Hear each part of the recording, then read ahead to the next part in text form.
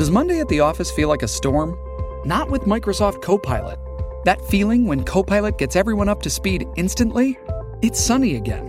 When Copilot simplifies complex data so your teams can act, that sun's shining on a beach. And when Copilot uncovers hidden insights, you're on that beach with your people, and you find buried treasure. That's Microsoft Copilot. Learn more at Microsoft.com/AI for all. I'm Barry Weiss, and this is Honestly. There are a lot of experts that we've been hearing about in the past few weeks.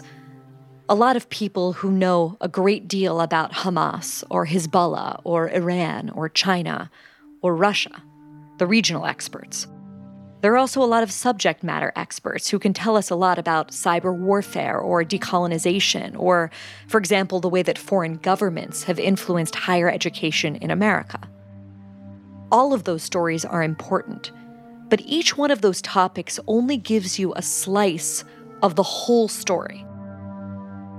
What if you want to understand the whole thing? Well, that's when you turn to Walter Russell Mead.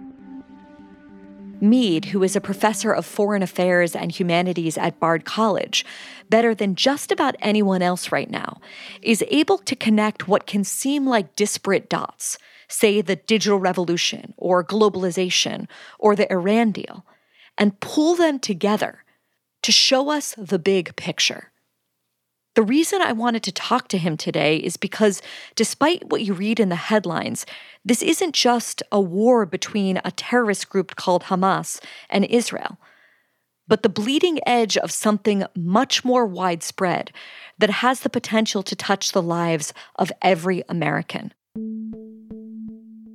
No one articulates that better than Walter Russell Mead, and I hope you find this conversation as important, as urgent, and as fascinating as I did. Shortly after I recorded this conversation with Walter, as in hours after, Yemen declared war on Israel with Houthi rebels firing missiles at Eilat. And in a major provocation from China, Israel was removed from Baidu Maps late on Monday night. Though I didn't get to talk to Walter about these discrete developments, in many ways they confirm what Walter expresses in this conversation. That this war isn't just a regional conflict, that it is fundamentally about a world, as he puts it, spinning out of control.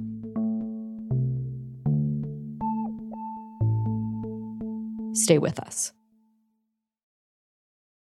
Shipping can make or break a sale, so optimize how you ship your orders with ShipStation. They make it easy to automate and manage orders no matter how big your business grows.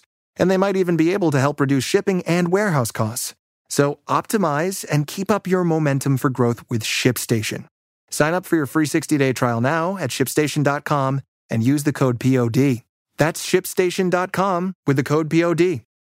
With Lucky Land Slots, you can get lucky just about anywhere. Dearly beloved, we are gathered here today to... Has anyone seen the bride and groom? Sorry, we're here. We were getting lucky in the limo and we lost track of time. No, Lucky Land Casino, with cash prizes that add up quicker than a guest registry. In that case, I pronounce you lucky. Play for free at LuckyLandSlots.com. Daily bonuses are waiting. No purchase necessary. Void where prohibited by law. 18+. Terms and conditions apply. See website for details. Walter Russell Mead, thank you so much for joining me today. Barry, it's great to be back, even at a terrible time. I'm really eager to talk to you, and I've been thinking so much since October 7th about a few moments sort of from the before times have sort of leapt out at me. And one of them was the last time I saw you in person. We were in Dallas. It was June. We were both there teaching at summer school at UATX, this school that I'm on the board of. And I remember you saying something that made the hair on my arm stand on edge. And I remember very distinctly the sort of quiet that washed over the room, the dinner where we were speaking. And you talked about how we were in a pre-war moment. Do you remember exactly what it was that you said that night? I was talking about how after the end of the Cold War, we went into a post-war era in history where the news was really driven and international politics was driven by dealing with the consequences and the loose ends from the last big international contest. But it felt to me like right around 2014, about the time when Putin went into Ukraine the first time, we started shifting into a pre-war era. And in a pre-war era, the problems that you deal with, the things that you face internationally, are things that, if they're not successfully dealt with, could lead to a new era of major great power conflict. And we are there, and October 7th, I think, just hammered that home. When you said that in June, could you have ever anticipated that it would only be a matter of months before that pre-war era came to a close and a sort of wartime era began? Well, it felt like we were moving quickly and at an unpredictable pace towards a future. I think even now it's still kind of unguessable, but something big does seem to be lying in our near future, something big and something bad. I want to use the time that we have together to sort of build up to the question of what that big thing, that big bad thing that feels like it's lying in wait will be. But I want to sort of start with a smaller aperture and widen out toward that bigger theme. So let's start with what's actually happening right now on the ground in Israel and in Gaza. This past Friday, and we're speaking on a Monday, Prime Minister Netanyahu announced that the second phase of the war had begun, with IDF troops officially entering Gaza on the ground. Now, many, including many in the Israeli security establishment, are warning that this kind of warfare is going to be brutal and extremely challenging for a number of reasons, not just the sort of urban warfare that we saw in places like Iraq, but the fact that there are essentially two cities in Gaza, the above-ground city where the civilians are and the underground city where Hamas men and weaponry are. The other thing that many people, not just critics of Israel, have pointed out is that it's going to test international support for Israel because in trying to wipe out Hamas, there's going to be a lot of civilians, Palestinian civilians, that were killed. So, simple question, is Israel right to pursue this ground invasion? Is there any other way that they could sort of be defeating Hamas other than this strategy? I don't think there is an alternative. That doesn't mean that this alternative will necessarily work. We'll have to see. But I think after what happened, they have to, both for domestic political reasons and for the strength of the Israeli deterrent internationally, and again, in just sheer self-defense, they really have to break Hamas. What does breaking Hamas look like, practically? It would look as if Hamas as an organization could no longer carry out initiatives on any serious scale, that it lacked the capacity to govern even parts of Gaza, that it had gone, in a way, sort of like ISIS went from being this territorial empire and quasi-state into, there are still scattered groups in that area who think of themselves as ISIS. They're still ISIS fighters. But the entity that we saw that had controlled almost everything in central Syria and western Iraq, that no longer exists. But again, the sentiments behind Hamas will not go away. The people who have had the training that Hamas, thanks to Hezbollah and Iran, have been able to impart will not leave their heads. There will be efforts to begin to reconstitute. And breaking Hamas is not the end of the terrorism problem, but it does change the focus. It's an effective response to what Hamas has just done. One of Hamas's political, almost military strategies is civilian death, not just Israeli and Jewish civilian death, but civilian death on its own side. In other words, they seem to want Palestinians, innocent Palestinians, to be killed in order to turn the tide of public opinion in the West, across the Arab world, across the entire globe, against the Jews in Israel. What is Israel to do in the face of an enemy like that? Well, you have to proceed, deliberately. I noticed that the offensive has begun very slowly. Some people thought, wow, they're going to just go rushing in and sort of try to flatten the whole Gaza Strip and so on. But they seem to be moving in a very deliberate way. You can't, in the nature of warfare, eliminate all civilian casualties. It's one of the reasons warfare is a terrible thing, and we should do everything in our power to not have wars. But they have, within that constraint and within the fact that they're in a densely populated area fighting an enemy that glories in the use of human shields, they are doing what they can to act carefully and deliberately. They don't always succeed. And let's remember, we can be talking about 18 and 19-year-olds on a surge of emotion. Some will have had family members killed in the initial attacks. All will be worried about their own lives and making split-second decisions for hours every day under extreme pressure. Not everybody is going to get every split-second hair-trigger question right. But there's a difference when civilian casualties are the unavoidable byproduct, something that you don't want to accomplish, that you try to minimize, you do what you can to avoid. Those civilian casualties are not the same as those that are done as deliberate murder. Maybe a way to sum it up is that war is not a war crime.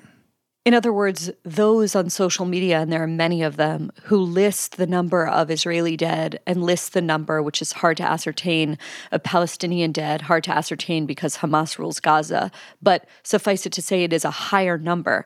They are missing something, in your view. Well, a lot more Japanese died in World War II than Americans died at Pearl Harbor. So are we going to say that World War II was a war crime?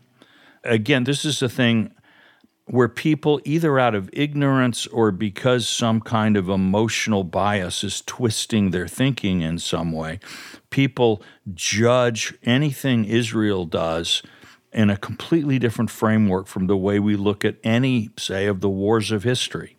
There are a lot of progressive groups, including members of Congress, very prominent people here in America and certainly around the world, calling for a ceasefire. Explain, if you would, to listeners who are inclined to hear that word and think, ceasefire is good, ceasefire means the end of war. Explain, if you would, why you believe that calls for a ceasefire are misguided. Well, let's travel back in time to July 7th, 1944. And the Allied soldiers have just landed on the Normandy beaches and are just beginning to sort of expand their foothold. And now you have some very good-natured people, I suppose, saying, well, let's have a ceasefire. I mean, the casualties in Normandy are terrible, and the civilian casualties, they're French civilians, they're cities like Cherbourg, right in the path of the war. We need a ceasefire. That ceasefire probably would have allowed the Germans the time that they needed to assemble the forces that could throw the Allies back into the sea. And so a call for a ceasefire that sounded so humanitarian, so even-handed, was actually an attempt to hand the victory to one party. Now, I would never say that everybody who calls for a ceasefire today is consciously trying to help Hamas. We should never underestimate what the combination of fuddled goodwill and lack of historical knowledge can create in the way of confusion. And there's much more of that than real ill will. Nevertheless, it remains the fact that a ceasefire at this time allows Hamas to continue to prepare, does nothing for the release of hostages, does nothing really to alleviate the suffering of the people in Gaza. The war will resume more bitter than ever. It's a real mistake, I think, to call for a ceasefire. Hillary Clinton, by the way, gave a great talk recently. I don't know exactly when. I just saw it on Twitter. I think it was in the past few days. It was an interview with Norah O'Donnell somewhere. Yeah, it was really terrific. And she was just very clear, saying it hands a victory to Hamas. It sounds humanitarian, but actually it is helping the terrorists. And this is one of the many times in her career when Hillary Clinton has been dead right. Let's say that Israel is able somehow to get rid of Hamas to the extent that Hamas fighters can be eliminated. What happens the day after that? What would be the group that could come to take over Gaza in Hamas's place? Or is the idea and the end game on the part of Israel, at least in the short term, to sort of reoccupy Gaza, which seems like a nightmare? Well, I think there might be, there's going to necessarily be a kind of an occupation of Gaza, because while you've been fighting in one part of Gaza, you can't not occupy the part behind your front lines where you're fighting. So we're looking at an Israeli occupation of a hostile Gaza in wartime conditions, and that will continue right through to final victory, assuming that that comes. So the end of the war will actually find Israel occupying de facto all of Gaza. So the question is not whether there'll be an Israeli occupation at the end of the war, but how will it end? To whom will the Israelis hand over power? We can actually be a little bit optimistic here, because I think many people in the Arab world, including many of the Gulf Arabs, sympathize with the Palestinians as a people and sympathize with the Palestinian cause, but have lost all faith in Palestinian political leadership. Fatah, the group that controls the West Bank, is seen as hopelessly incompetent, corrupt. People say it hasn't had an idea in 25 years. I don't know if that's fair, but that's the impression people have. And then Hamas is an Iranian-linked death cult. And frankly, there are a lot of people in the Gulf who see that with all of the horror and loathing that you and I see it. I mean, it's not that hard. It's a human thing to understand what a terrorist death cult is and why you don't want one operating in your backyard. So I really wouldn't be at all surprised if we see something of an Arab initiative to bring in new leadership for the Palestinian areas of the West Bank, possibly, as well as Gaza, maybe with some kind of a formal continuity to the current Palestinian Authority, maybe not, I can't tell you. But the Gulf states, part of the Abraham Accords and so on, they want the Palestinian situation to be quiet. They don't want the Middle East to have recurrent wars. They don't want Iran to be able to use Palestinian discontent as a wedge to insert itself into the region. So in that sense, the confluence of interests that we saw between the Israelis and most of the Arabs before the war is actually still there now. The Arab governments, due to public opinion and perhaps their own emotional reactions to what they see, have certainly not been shy about condemning Israel, but many also condemned Hamas very strongly at the beginning.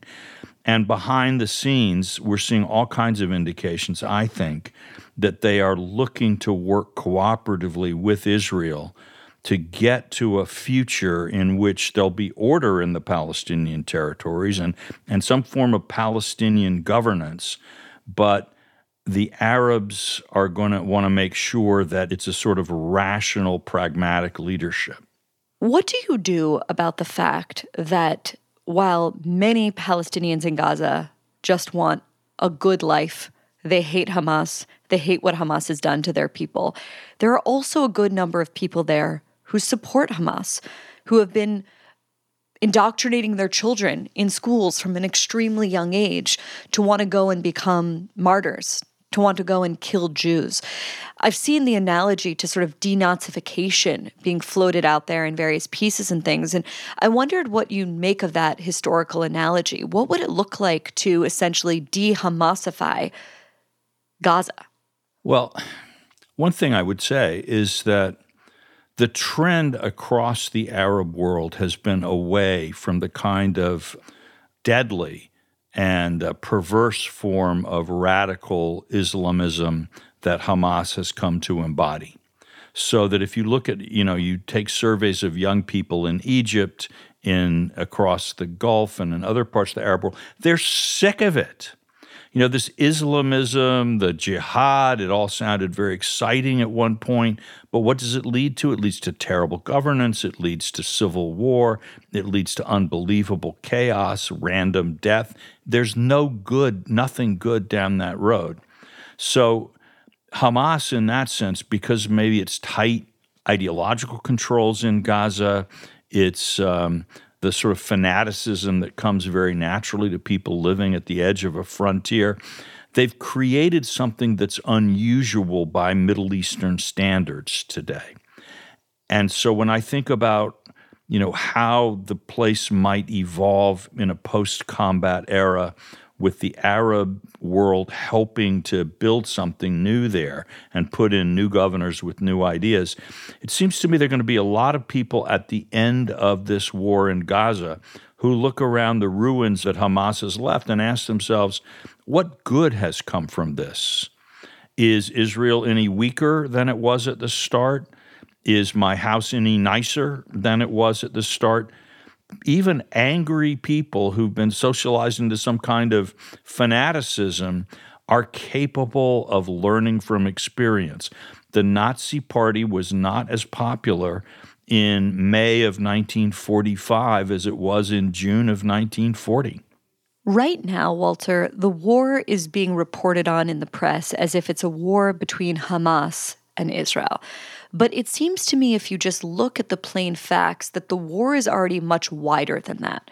That essentially it is Israel and America at war with the so-called axis of resistance.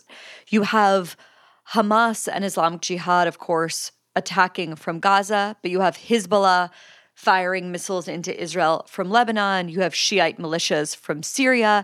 And then you have these 21 American service members who have been injured in drone and rocket attacks in military bases in Iraq and Syria by Iran. Can you give us a sort of sense of the broader war that's actually going on here? Well, I do think that what we are looking at fundamentally is an Iranian war to conquer the Middle East.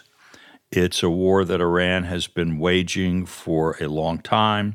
Iran's enemies in that war are first and foremost Israel, because Israeli survival is incompatible with Iran's domination of the region, and the United States, because we're a country that has long seen a connection of our interests and values with those of Israel. But it's also a war between Iran and most of the Sunni Arab states. So Iran's hostility to Egypt, to Saudi Arabia, to the UAE is really quite definite, quite pointed. Iranian-supported proxy groups like the Houthis in Yemen have actually sent missiles into Saudi and Emirati territory. Syria is one of the great battlefields of this war, in which far more Arabs have perished in Syria in the last 5 years than have died in the entire era of Israeli-Palestinian conflict. And yet somehow what's happened in Israel-Palestine is seen as genocidal violence, while the much greater violence just a few miles away in Syria, in which Sunni Arabs are disproportionately the greatest victims, and many, by the way, are Palestinian refugees living in Syria. This is just airbrushed away by people who actually hate Israel much, much more than they love Palestinians. But anyway, Iran has seen that it needs to break American power and resolve in order to take over the Middle East. And the idea there is that if Iran did manage to become a dominant power in the Middle East so that other governments had to basically toe the Iranian line, Iran would have the power to control oil prices around the world. It would be a great power. If it controlled the Saudi investment funds, the Emirati, the Kuwaiti, the Bahraini funds, as well as being able to mobilize the manpower and the oil resources of that region, would make Iran what it desperately wants to be, a real great power. The problem, as I see it, is that it's been an article of faith in the Democratic Party since the Obama administration that the best way to deal with Iran is to appease it, to find a way to maybe reach some kind of détente with Iran, to stroke and pet and quiet Iran. Under Obama, it was the nuclear deal known as the JCPOA. Biden, at the beginning of his administration, wanted nothing more than to revive the JCPOA and did everything possible to try to get Iran back into it. But amazingly, Iran is more interested in advancing its agenda than it is in reaching a civilized, responsible agreement with the United States. Let's go back, if we could, just for a minute, to the Obama policy vis-a-vis Iran, which, well, I guess I'll put the question to you. Do you regard that as sort of the original sin of this war that we're seeing right now? Well, look, you can see, if you want to ask what was the big mistake America made in the Middle East, there's so many candidates for that. Yes. And certainly maybe choosing to go to war in Iraq. Yes, I was going to say that, knocking out Iran's biggest regional opponent, the only country in the Middle East that was able to keep some kind of a balance in Iran, and then failing to create a stable Iraq so that today Iran is the most powerful actor inside Iraq. Yes, that was a historic mistake. So maybe it's W. Bush that deserves the blame in this moment rather than Obama. I would say what we have is a beautiful bipartisan era. I talk about a generational failure of American foreign policy, where really since the end of the Cold War, American presidents and the American foreign policy establishment has pretty systematically misread the international system and made more poor choices than good choices. They weren't all bad, and there have been some accomplishments. But on these big strategic issues, we've allowed China to almost equal our strength in and around Taiwan, which nothing else makes the possibility of a U.S.-China war likely than our simple failure to match China's military buildup, which we knew everything about in the Far East all those years. But you could go back through the New York Times, through discussions in the Council on Foreign Relations and other people, and you wouldn't find a lot of awareness that our failure to do this was creating an immense bomb that could go off at any moment. In the same way we appeased Putin, Bush did it when he invaded Georgia in 2008. We didn't make a real response. What we did in 2014, Neville Chamberlain, I think, would have been embarrassed by the Western approach to Putin after 2014. Then the serial appeasement of Iran. People thought, I think we lived at the end of history, that American power was so great we had an infinite margin of safety. And so we've, in Russia, in the Middle East, and in the Far East, we've made one big mistake after another. And as a result, we're sort of in a dark alley with three big guys who don't like us very much. Let's go back to Obama-era foreign policy. Steelman the argument for me. What was Obama and the Obama administration's best argument for its policy vis-a-vis Iran, with specifically the JCPOA, the Iran deal? There were two. And one I don't find particularly compelling and think they should have been able to see through. But, there was a very sophisticated Iranian influence operation, I think, that they kind of fell for. And that was the idea that Iran is the most modern society in the Middle East. It's unnatural that these hardliners control it. Just under the surface is a modern pro-American country waiting to get out. Now, that part is actually, to a large degree, true. But the argument then was that by opposing the regime, by sanctioning it, by pressuring it, by isolating it, we were strengthening the hardliners. And so we should have a sunshine policy by being warming and understanding. This, by the way, is what many liberals thought we should have been doing with Stalin in 1946-47. It's also what Chamberlain and the appeasers thought they should have been doing with Germany in the 1930s. It's the classic delusion that it's our hostility that makes the hardliners hostile and strong. And if we take off the pressure, the internal good guys will win. Well, very often it's the opposite. There was talk among the German generals of overthrowing Hitler in 1938. But when the English and the French folded like a cheap suit, it was impossible after that point to attack Hitler from the military's point of view. So there was that. And I think, that delusion is getting harder to maintain.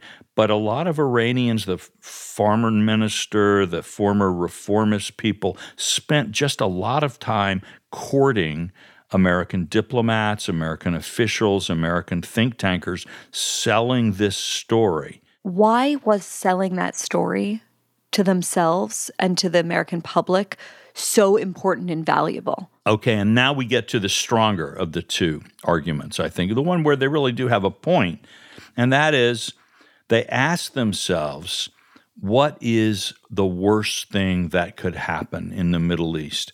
Is it an Iranian nuclear bomb, or is it a major U.S.-Iran war in the Middle East? That is, if President Obama, having basically gotten elected for criticizing George W. Bush's war to stop Saddam Hussein's nuclear weapons program in 2003, now tries to take the United States into a war against Iran in 2013 or whatever in order to stop the Iranian nuclear weapons program. What does that do to the Democratic Party? What does that do to American public opinion? I think there was a sense that this is the thing that you have to avoid. An Iranian nuclear weapon, many of them, I think, have thought, is a bad thing. We don't want it. But you know what? The Soviets have a nuclear weapon, and we've lived with it since 1947. The North Koreans, the Chinese, a lot of people have nuclear weapons. We've been able to use deterrence. And if you look at the deal that right before the October 7th massacres, you would see that the U.S. was essentially trying to offer the equivalent kind of NATO Article 5 protection to Saudi Arabia and Israel. We would, particularly with the Saudis, we would extend our nuclear umbrella over them, which was a way of making it that they would not go, quote, ballistic if the Iranians developed a nuclear weapon. And so I think both the Obama and the Biden administrations, in their heart of hearts, have thought it was more important to reduce the chance of a U.S.-Iran war than to stop the Iranian nuclear program, even though they're not able to say that out loud. Beyond that, there's an additional question, which is, once people really began to worry about the rise of China, I said something nice about Hillary Clinton earlier. I'm going to say something else nice about her. Long before 2008, Hillary Clinton was probably the leading China hawk in the United States. And I can remember her talking about the dangers of China when all the other foreign policy people in the room would sort of roll their eyes. But once the rise of China really began to engage people's attention, then it seemed kind of obvious, again, especially to Democrats, but maybe not only to Democrats, that the U.S. needs to reduce its commitments in Europe and the Middle East in order to be able to kind of move resources, military resources, diplomatic focus to the China question so that we can do that without going on kind of a wartime basis with going back to Cold War defense budgets and all of that. So you'll find some Republican analysts like Elbridge Colby who say, we've let ourselves get in such a hole in the Far East that we have to reduce our commitments elsewhere or watch the Chinese take Taiwan, which is actually a world historical disaster that would... What do you make of that argument? Well, first, I like Bridge. I think he's a really smart guy. Myself, I actually think that unhappy as it is, we're actually condemned by the nature of our interests to be a global power. Let's just characterize these two views for people who have never heard of the name Bridge Colby, which is to say there is two ongoing worldviews about American foreign policy. One is the notion that all of these conflicts are somehow connected, and if we don't show a muscularity toward Putin vis-a-vis Ukraine and defending the Ukrainians against Russian aggression, that will send a signal to Beijing. Equally, will it send a signal to Tehran? And then there are those like Colby, who are sort of in the more realist, if I can call it that, school, who say things like, America is a weakened power, our munitions are weakened, our internal will as a country is weakened. We are no longer sort of America that we once were, despite the rhetoric coming out of the White House. And we need to make very calculated decisions about where we put our resources. And if we're putting our resources into the Middle East, let's say, or Ukraine, let's say, it's distracting us from the core conflict of our era, which is China. Is that a fair characterization? I think that's how Bridge would describe it. My own take would be a little bit different. I don't consider myself some kind of like hideous, dark, uber Machiavellian realist who, but I do think a lot of my analysis, certainly Henry Kissinger is probably the living person I've learned the most from, both from his books and our conversations. So a lot of people would indeed call me a realist. So I don't think it's that. But I do think I look at American national interests in maybe some might say an idiosyncratic way. I look at the last 300 years of world history as this contest, a series of contests between English-speaking commercial, reasonably liberal maritime powers and these big land powers. So, England versus Louis XIV in the 17th century, England versus Napoleon, England and America versus the Kaiser, England and America versus the Kaiser and Japan, England and America versus the Soviet Union. Okay, there's a pattern. There's a theme. There. Yeah, there's a theme, right? And in a lot of ways, if you look at American foreign policy over hundreds of years, not a few decades, what you see is that our greatest statesmen, leaders, have always believed that we needed a balance of power in Europe so that no single country dominated all of Europe and was able to kind of harness all that power to attack us and our friends globally. But also, nobody could do that in Asia for similar reasons. And then we've added to that since World War II the idea that Middle East oil is so important that we also have to prevent any single power other than perhaps ourselves who can be trusted from having the power to stop the Middle East oil flow and therefore hold the world economy and the world politics up for ransom. I think that description of our interests remains valid. Now, within that, we have greater and lesser priorities. In most of the Cold War, Europe was the central focus of the contest, but even so, we fought a war in Korea and a war in Vietnam, and we were heavily involved in Asia in various ways.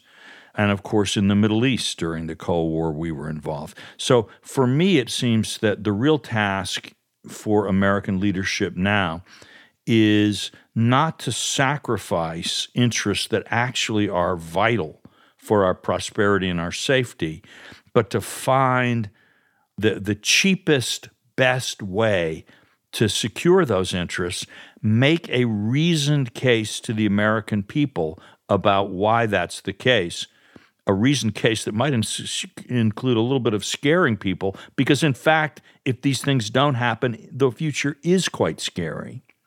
And then you can get, as we've been able to do over and over again in the past, get the resources that we need for this policy.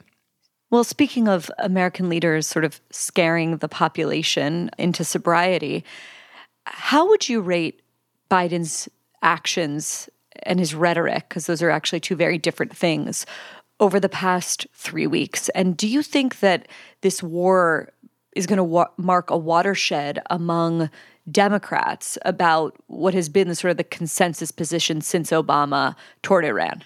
Very good questions. The president has done some good things since October 7. He has, even if people say it's a bear hug, to Netanyahu, that he's embraced him as a way partly of trying to control and limit his reactions. Clearly at a time when much of the world was already starting to isolate Israel and condemn it, and clearly at a cost to his own standing in the Democratic Party, President Biden has been pretty clear that Israel has a right to defend itself and has offered American help to enable Israel to do that. He's taking incoming fire for that, paying a political price, and I, for one, want to acknowledge that.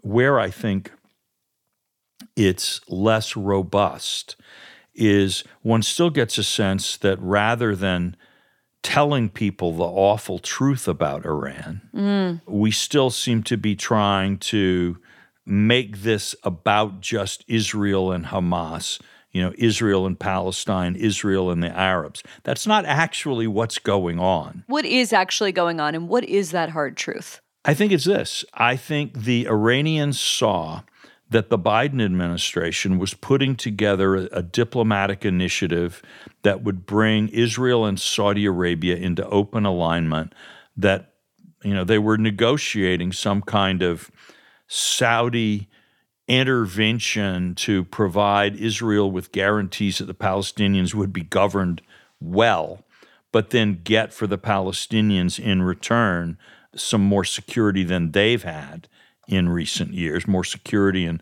kind of political profile.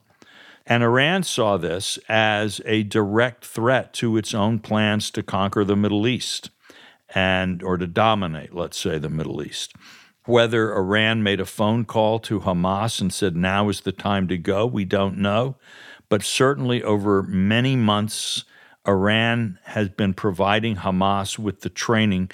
I mean, this may shock you, Barry, but there aren't a lot of big paragliding schools in Gaza. And you can go back and look at past Olympics. The Gaza paragliding team was somehow not there. But Walter, square this for me. The Wall Street Journal, especially your paper and the news side, you're on the opinion side, has had a series of bombshell reports on the extent to which Iran actively trained Hamas fighters and also coordinated the massacre of October 7th. And yet you have in the Biden White House a total lack of clarity about that. They're saying that it's not clear, that we don't really know.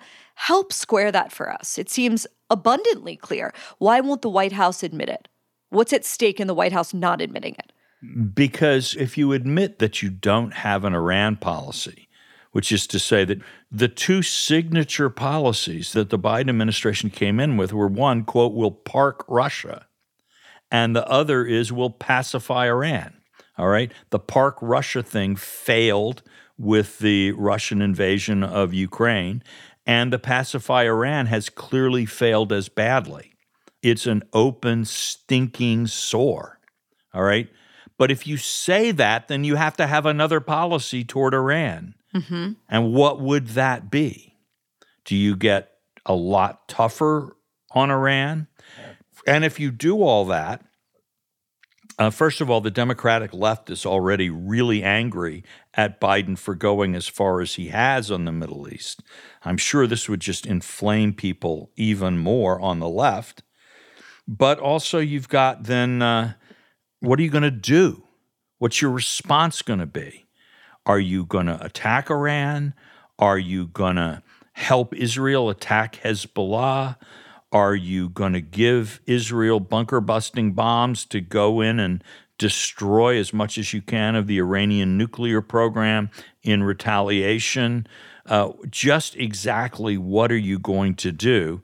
And no administration wants to make really big decisions on the fly in real time. So you do want to figure it out. However, I think ultimately my guess is they still think the worst thing that could happen in the Middle East is a U.S.-Iranian war. That would be terrible for the country. Putin is the big winner of this in some ways, and make the crisis in the Middle East even bigger, the price of oil doubles, goes to $150 a barrel. Putin is minting money. Our European allies are facing crippling economic conditions. Inflation in the U.S. has taken off, and your re-election campaign is coming up in the next year. All right, no president is going to look at that scenario and say, oh, I'll pick that, until they're absolutely sure that there really aren't any other alternatives. And I think there's still people in the administration who are willing in a way to come up with non-policies, things that sort of look like a policy but don't actually address any of your problems, simply because policies based on the honest truth about the situation in the Middle East are almost all unbearable from the Biden administration's point of view. Before we get to China and Russia, let's stick for just 1 minute on what you alluded to there, which is the way that this war has deeply impacted Biden's approval rating among Democrats. He's down 11 points since the war. And, that sort of reflects the broader trend that we see among Democrats. Earlier this year, Gallup found that for the first time in the U.S. history, Democrats' sympathies for the Palestinians outpaced Democrat sympathies for Israelis. And it's especially notable among young Americans. Over 1/4 of young Americans, according to a recent poll between the ages of 18 and 24, say that the long-term solution to the conflict is for Israel to be erased and given to Hamas and the Palestinians. And I'm not exaggerating that poll. So what is Biden to do? And is this just the future of the Democratic Party in America? Nobody makes you be president of the United States. Anybody who's president of the United States has worked like a coolie, worked like a slave in an ancient Greek mine, sweated blood, sacrificed friendship, family, leisure time in a long, long struggle to get that job. And so when you get that job, you have to be the president. You actually have to do it. And you've got to lead the country. You've got to tell the American people what's going on. You've got to tell the American people why it matters. You've got to tell the American people what it is that you plan to do about it, and you've got to convince them that it's the right thing. Now, if I were President Biden, I would I would look at Franklin Roosevelt's fireside chats. Mm-hmm. I would start thinking, okay, how do I explain to the American people that we are not in the place we all thought we were a few years ago? We're in a different and much scarier world. But at the same time, how do I show them that with the right choices and right policies now, we can stay safe? It's harder than it would have been. It's more expensive and riskier than it would have been, but by doing some smart, right things now, we can make it better. So we're going to begin today massively rebuilding the defense industrial base. We're going to deepen our relationships with our Arab partners.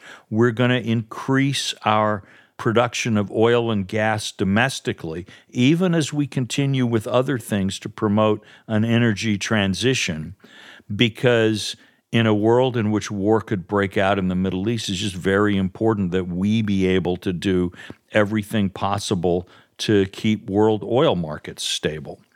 So in any case, you do those things. Then I would bring some sensible, centrist Republicans into my administration. I think they do need to understand that they need some personnel changes. When major policy choices, which might have been made for perfectly sensible reasons, have gone badly, the president doesn't need, when he sends the Secretary of State to the Middle East, maybe it shouldn't be the same guy who talked about wanting to make MBS a pariah. Maybe it shouldn't be people who are associated with errors in the past that people in the Middle East knew were errors at the time and didn't thank you for making. And maybe you also want to bring in people on the Republican side. Obama had Robert Gates for the first part of his administration. FDR had I think Stimson, a Republican, as Secretary of War. Today we'd call that Secretary of Defense. So there are things you can start to do. I think you talk to business leaders. I think you talk to Hollywood and the entertainment industry and start awakening Americans, the public at large, and our leadership class to the real situation that our country is in and start trying to get everybody working in their own way, at their own pace, on their own priorities as they see them, to start pulling in the right direction, in the same direction, as we've done in great emergencies in the past. Let's stay for a minute, if we could, on Russia and China and how they're perceiving the goings-on in the Middle East. We know that Hamas has been very thrilled with what Putin has been doing so far. Here is what Hamas said in a statement from about a week ago. "We appreciate Putin's position regarding the ongoing Zionist aggression against our people and his rejection of the Gaza siege, the cutting off of relief supplies and the targeting of safe civilians there." Just yesterday evening in Dagestan, where there remain 800 or so Jewish families, there was an attempted pogrom. I guess you could say an actual pogrom. I think 20 people were injured at the airport there when sort of a bloodthirsty mob stormed the airport on the news that a plane was landing from Tel Aviv. It's like a sight out of the Middle Ages, other than the fact of the plane. So give us a sense, please, of Russia and Putin in all of this. Well, first, Barry, I should remind you that the BBC told us that the mob in Dagestan was anti-Israel, not anti-Semitic. So I'm sure they were there to protest Bibi Netanyahu's settlement policies. Yeah, no, it was. There were a lot of things. Also, Israel's whole stand on intellectual property. It was an anti-Israel gathering that got out of hand. Understandable grievances bubbling to the surface. We're back to the Cold War when Russia was a huge sponsor of Palestinian terrorism. And Russia has decided to go back to that today. See, the Biden administration doesn't want Russia and Iran and China to cohere because that just makes all of our problems worse. But they also know that cohering makes all of our problems worse, and that's what they want. They want our problems to be worse. And so Russia, which when you think about it, Putin and the Ayatollah Khomeini have almost nothing in common, ideologically, intellectually, and many of their interests are quite different. And yet Putin's desire to see American power strained everywhere and, if possible, beaten back in the Middle East is so strong that he is willing to embrace Hamas. Remember what a turnabout this is for Putin. Putin took power by crushing what he called terrorists attacking Russia, Chechen terrorists attacking Russia. So Hamas terrorists doing essentially the same thing out of, in some ways comparable political ends, Putin is now endorsing 100%. So, but this is all, it all makes sense when you look at the geopolitics. Talk to us about China, which I think you would argue, based on everything I've read of your writing, that it is the gravest threat to American national security. How is Beijing perceiving everything that is unfolding right now? How are they taking advantage of it? Well, first let me say Beijing is the most important long-term threat. It is not necessarily the most urgent threat. And that's actually a distinction that's also in the Biden administration's national security strategy. And it's an important distinction because China, while its recent economic and demographic problems may be causing a rethink there, but for a long time has been the habit of seeing itself as a rising power. So, okay, we don't solve the Taiwan problem this year. You know what? In 5 or 10 years, we'll be stronger and we can come back to it then. While Russia and Iran both are on much shorter fuses. I think Putin felt that if he didn't go after Ukraine now, he might never have the chance or never have as good a chance again. And Iran certainly feels that everything is going its way in the Middle East, and if it doesn't push its opportunities to the max, it will lose the glittering prize that it sees right in front of it. So China is perhaps a more patient power than Russia and Iran. That, however, it remains the case that Xi Jinping, who is, let's face it, a communist and a dues-paying member of the Chinese Communist Party, who has reinstituted the forms of totalitarian social control that Mao Zedong would have if Mao had only had the internet, his ability to control China would be even greater. And Xi Jinping is building the strongest, most authoritarian government that the world has ever seen. And he sees American power as a threat. There are a lot of people in China who actually don't like what Xi Jinping is doing there. I don't know how much you've been able to travel in China, but I used to go quite a bit in the old days. And you would hear all kinds of Chinese people, from officials to professors to students to ordinary people, whose vision was that China, as time went by, was going to become a normal country, as they said. And by that, they meant like a Western country. It would have democracy. There'd be less interference from the government, less interference with your right to use the internet, et cetera. That's what they thought the natural trajectory of China's development would mean. But for Xi Jinping and the people around him, that's a mortal threat to the power of the Communist Party. And not coincidentally, to their own power in China. And they see America very much as a country that we might tolerate Chinese communism when we couldn't do anything about it. But any success we have, any power we have, undermines, both by example and by influence, the security, the stability of the communist system that I think Xi Jinping sincerely believes is necessary to Chinese development and even national unity and independence. So they see us as a mortal threat. We'll be right back.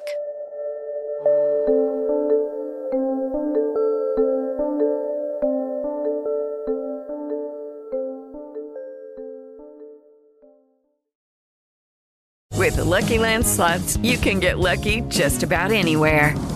This is your captain speaking. We've got clear runway and the weather's fine, but we're just going to circle up here a while and get lucky. No, nothing like that. It's just these cash prizes add up quick. So I suggest you sit back, keep your tray table upright, and start getting lucky. Play for free at LuckyLandSlots.com. Are you feeling lucky? No purchase necessary. Void where prohibited by law. 18+ terms and conditions apply. See website for details. Okay, round two. Name something that's not boring. A laundry? Ooh, a book club. Computer solitaire, huh? Ah, sorry, we were looking for Chumba Casino. That's right, ChumbaCasino.com has over 100 casino-style games. Join today and play for free for your chance to redeem some serious prizes. ChumbaCasino.com. No purchase necessary. Void where prohibited by law. 18+ terms and conditions apply. See website for details. So, Walter, you've written about how the war in Israel is merely one hotspot in a world that's spinning out of control. It's a very evocative phrase, and I wonder if you can explain a bit more about what you mean by that. What are the things that are spinning out of control? Because based on what you've written, it strikes me that that isn't just a comment on our lack of strong national security strategy. It's something deeper than that. Exactly, Barry. Well, I think the best way to think about the world situation in our time, and it's a very grandiose phrase, but what else can you do, is to think that this cliche everybody's always talking about, the information revolution, isn't just a tired cliche. The economy is changing, technology is changing. Just a couple of years ago with the pandemic, we discovered that all the time we'd been talking about great stagnation, nothing changing. Actually, when the pandemic came, we could all stop going to work, or many millions of us could stop going to work. And this great migration of commuters in and out of the city every day that consumes an immense amount of energy, time, economic resources to maintain mass transit systems and cars, it's actually not necessary anymore. And we're probably going to move away from what was the central kind of economic and social form of the 20th century, and will probably move away pretty fast. And cities their tax bases are going to be in free fall.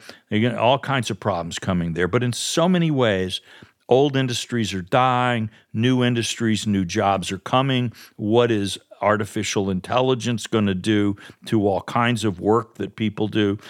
I think maybe the self-propelling cars, self-driving cars seem to be edging closer to reality. That's a lot of jobs. So huge social upheavals. Think about the Industrial Revolution, when like all the spinners and weavers suddenly lose their jobs because of this, the textile mills and the other upheavals that you see, riots, revolutions. The political situation inside every country kind of goes out of control because nobody understands these new forces. Nobody knew in 1820 that the railroad was coming and would make things even more chaotic, and then steel mills, telegraphs, you name it, that this whole procession of new developments was going to upset the status quo in every possible way. So in other words, technological change leads to economic upheaval, leads to conflict, and maybe the war that we're seeing is in some way connected to the digital revolution that until now has seemed pretty bloodless. That's right. Well, again, the Industrial Revolution itself, it takes time for things like communism to grow out of the social stresses that the Industrial Revolution produced. But the first wars of the Industrial Revolution were cavalry campaigns in the age of Napoleon. The last war of the industrial era was probably World War II that ended with atom bombs. So everything changed during the Industrial Revolution. The nature of the state, the nature of political parties, the nature of religious institutions, the nature of the family, this whole thing of the nuclear family replacing extended kin networks, urbanization. In every country, cities were just a small percentage of the population in 1800. In every developed country, they're a large majority of the population today. So humongous changes, mass immigration on a scale nobody had ever seen. And so for much of that time, nobody understood quite how the economy worked. What's going to prevent a recession or a depression or make one? No one knew how to develop a social safety net that would take care of the costs of the Industrial Revolution. What I'm saying is we are moving into another one of those storms. The 1990s that people thought of as the end of history and an era of permanent calm, it was the eye of the storm. And we are now going, it looks to me like the eye is passing over and we're about to get hit with the backside of the storm. Every time we talk, I'm just so compelled by what you have to say. And I go back to what you were saying earlier in this conversation about how we need Biden to have these fireside chats, and we need sort of the energy and the focus and the duty of all of these different aspects of American private sector, American citizens pushing in the same direction toward a broader goal that is so much bigger than any one of us. And then I look to President Biden, or I look to former President Trump. And frankly, I look to the halls of the Senate and Congress, at least most of them, and think, oh my God, who could possibly be the leader that could do that kind of work? Because I just don't see that capacity in our current president. Is this moment going to also sort of usher in a new set of American leaders with a very different understanding of our place in the world? Or who do you look to for a bright spot, I guess? Help me with my pessimism about the current slate of leaders who you could say have brought us to this pass, and I don't necessarily think are the ones to get us out of it. Well, I will say, even though I'm one of them myself, I think the baby boom generation has been a disaster in terms of American foreign policy, American educational policy, the direction of American society, and it really is time for a change. We do need a new generation of leaders with new perspectives. Now, that said, the thing that worries me most is guess who educated these younger generations? The boomers. In that sense, we have not done our part. You look at the state of American universities. We were talking about that a little bit at the start of the conversation. The intellectual leadership that should have been making our universities beacons of hope, freedom, innovation. And on the science side, we're not doing that bad of a job. But anything having to do with the humanities, social sciences, we seem to have utterly lost our way. So I do worry that we've got a new generation coming along that's going to have to punch through a lot of illusions, false teaching, bad ideas, and ultimately find their way to solid ground. That's what's going to have to happen. I think it will because it has to. One of the things that has happened since the massacre of October 7th is, I don't even know the right word, explosion seems too weak, an orgy of anti-Semitic assaults, harassment, and violence all over the world. From Dagestan to Montauk, New York, to Cornell University, Harvard, you name it. It's everywhere. And it feels like the lid was just pulled off of something that was already boiling. It's hard to express the level of fear, isolation, alienation that Jews all over the world have been feeling for the past few weeks. In your latest column for the Wall Street Journal, and you're not Jewish, Walter, but you make the case that this isn't really a Jewish issue. It's an issue for all Americans and for all people in the West. And I wonder if you can explain why that is. Well, I've just written this book on the history of U.S.-Israel relations, Ark of a Covenant, United States, Israel, and the fate of the Jewish people. And so that involved me in a really deep dive into the history, not only of the diplomatic relationships between the country, but of the place of the idea of Israel and the idea of the Jewish people in the American mind. And it struck me over and over as I was doing this, how the attitudes that have made the United States historically maybe the most hospitable country in world history for its Jewish population are directly linked to the ideas that make America work for everybody. So you think about, where has anti-Semitism, virulent anti-Semitism, really flourished in the past? Where does it flourish today? We think about medieval Europe, where these sort of the Inquisition, these kind of fanatical, holistic Christian missionary types who want to make a perfectly Christian society with no dissent, not even other kinds of Christians, and certainly no Jews, had no space for Jews in their imagined utopia.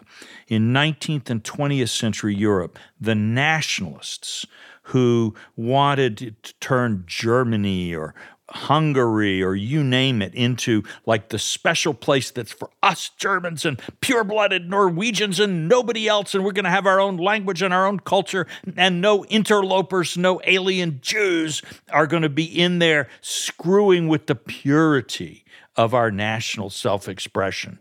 You find it reviving anti-Semitism there. Today, obviously, among sort of fanatical Islamist jihadi types who have this vision of the pure Islamic community in their imaginations, there's no room there for proud and free Jews.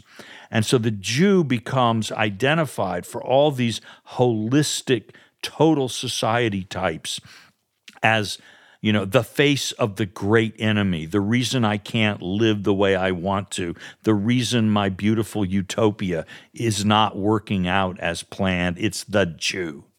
In America, we've had a really different idea of what our society is.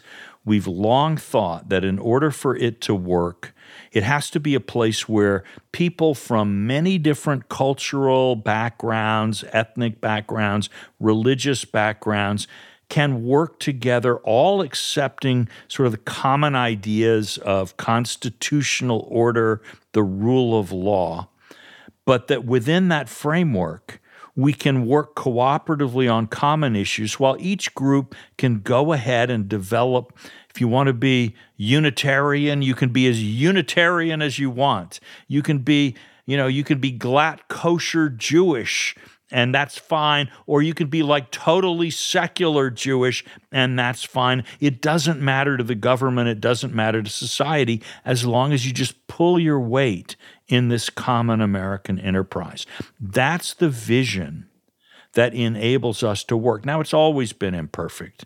Nobody, the blacks were not, Native Americans, a long list of people, and we didn't work in the same way for women as it did for men. But here's the thing. Those who believe in the American way, and I am one of them, believe that while we haven't built utopia, and we'll probably never build it, over the centuries, it's gotten remarkably better. The general level of prosperity has reached a place no one could have imagined in 1800. And furthermore, groups that were marginalized, enslaved, mistreated, isolated, looked down on, have increasingly found better and better places in American society. And there's been a growing perception among Americans that moving down that path is what we should all be doing. The essence of America is to get better. Now, anti-Semitism in America historically, we've had several peaks. There was one in the 1890s, another in the 1930s and 40s. It goes up and down in America. It's not like never present. It's never gone away completely. But actually the 1930s and early 40s were some of the worst times. And what do you see in those days? You saw the Great Depression, where unemployment reached 25%. My grandfather used to talk about one night the bank where all of his savings were in had folded, and he had zero money and no relief on the night his wife gave birth to their first child. They had suddenly no money. So this kind of terror. And then you had the communists, you had fascists coming into the country or arising out of the country, and people believed, they lost faith in the American way. And as they did, they lost faith in this idea that people of different ethnic and religious backgrounds could work constructively together to make it better for everyone. And you could do this without giving up. Like, I don't have to give up my Christian faith for America to be a better place for everybody, Christian, non-Christian, by my contributions and theirs, and working together across religious, regional, cultural lines to build something good and new makes sense. And when we lose that, two things happen. America doesn't work as well, and anti-Semitism rises. You can look at those Tiki Torch boys in Charlottesville back in, 2017 or whatever? Right. And you can look at the people marching on campuses today and talking about death to the Jews and whatever. They share three beliefs in common. One, they make an idol of ethnic identity. So for the white nationalists, if you're not in the white pure group, you're only a destructive influence in America. And the exact mirror image for some of the far left, that if you're white, you're not right, that this is about new groups and systematic racism needing to be changed. So that's one thing. The next thing they believe is that the American dream, this promise that if we follow the American way and work together, it gets better for everybody. They don't believe that. On the right, they think this far crazy right, they think the great replacement is coming to destroy them. On the crazy far left, they think it's only been systemic racism, and all the happy-clappy talk about common interests and all is just a mask for oppression, colonialism, all of these settler colonialism, blah, blah, blah, blah. And the third thing that the far right and the far left have in common is that they hate Jews. For the white nationalists, the Jews are part of the great replacement. They're not white. And then for the far left, the Jews are white. They're uber white even. So those three things in common, they're all destructive to what has historically made America work. And I think when our enemies overseas look at the rise of these sentiments in America, both on the right, not on the left, and on the left, it's not a partisan thing with them. What our enemies really hate is the vital American way. And they're glad to see the far right rise up. They're glad to see the far left rise up. It warms their cold hearts to see us ripping and tearing at each other and denying the truths that over the centuries have made us the most successful large human society in history. Walter Russell Mead, thank you so much for coming on Honestly. Thank you, Barry. See you again soon, I hope.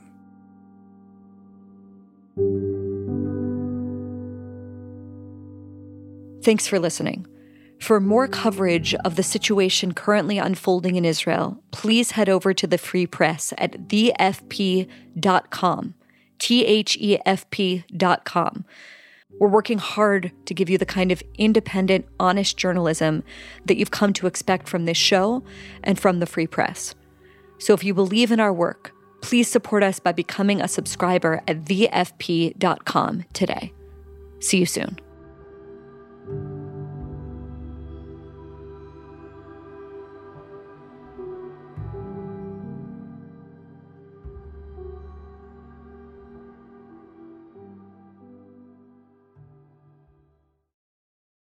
With the Lucky Land Slots, you can get lucky just about anywhere.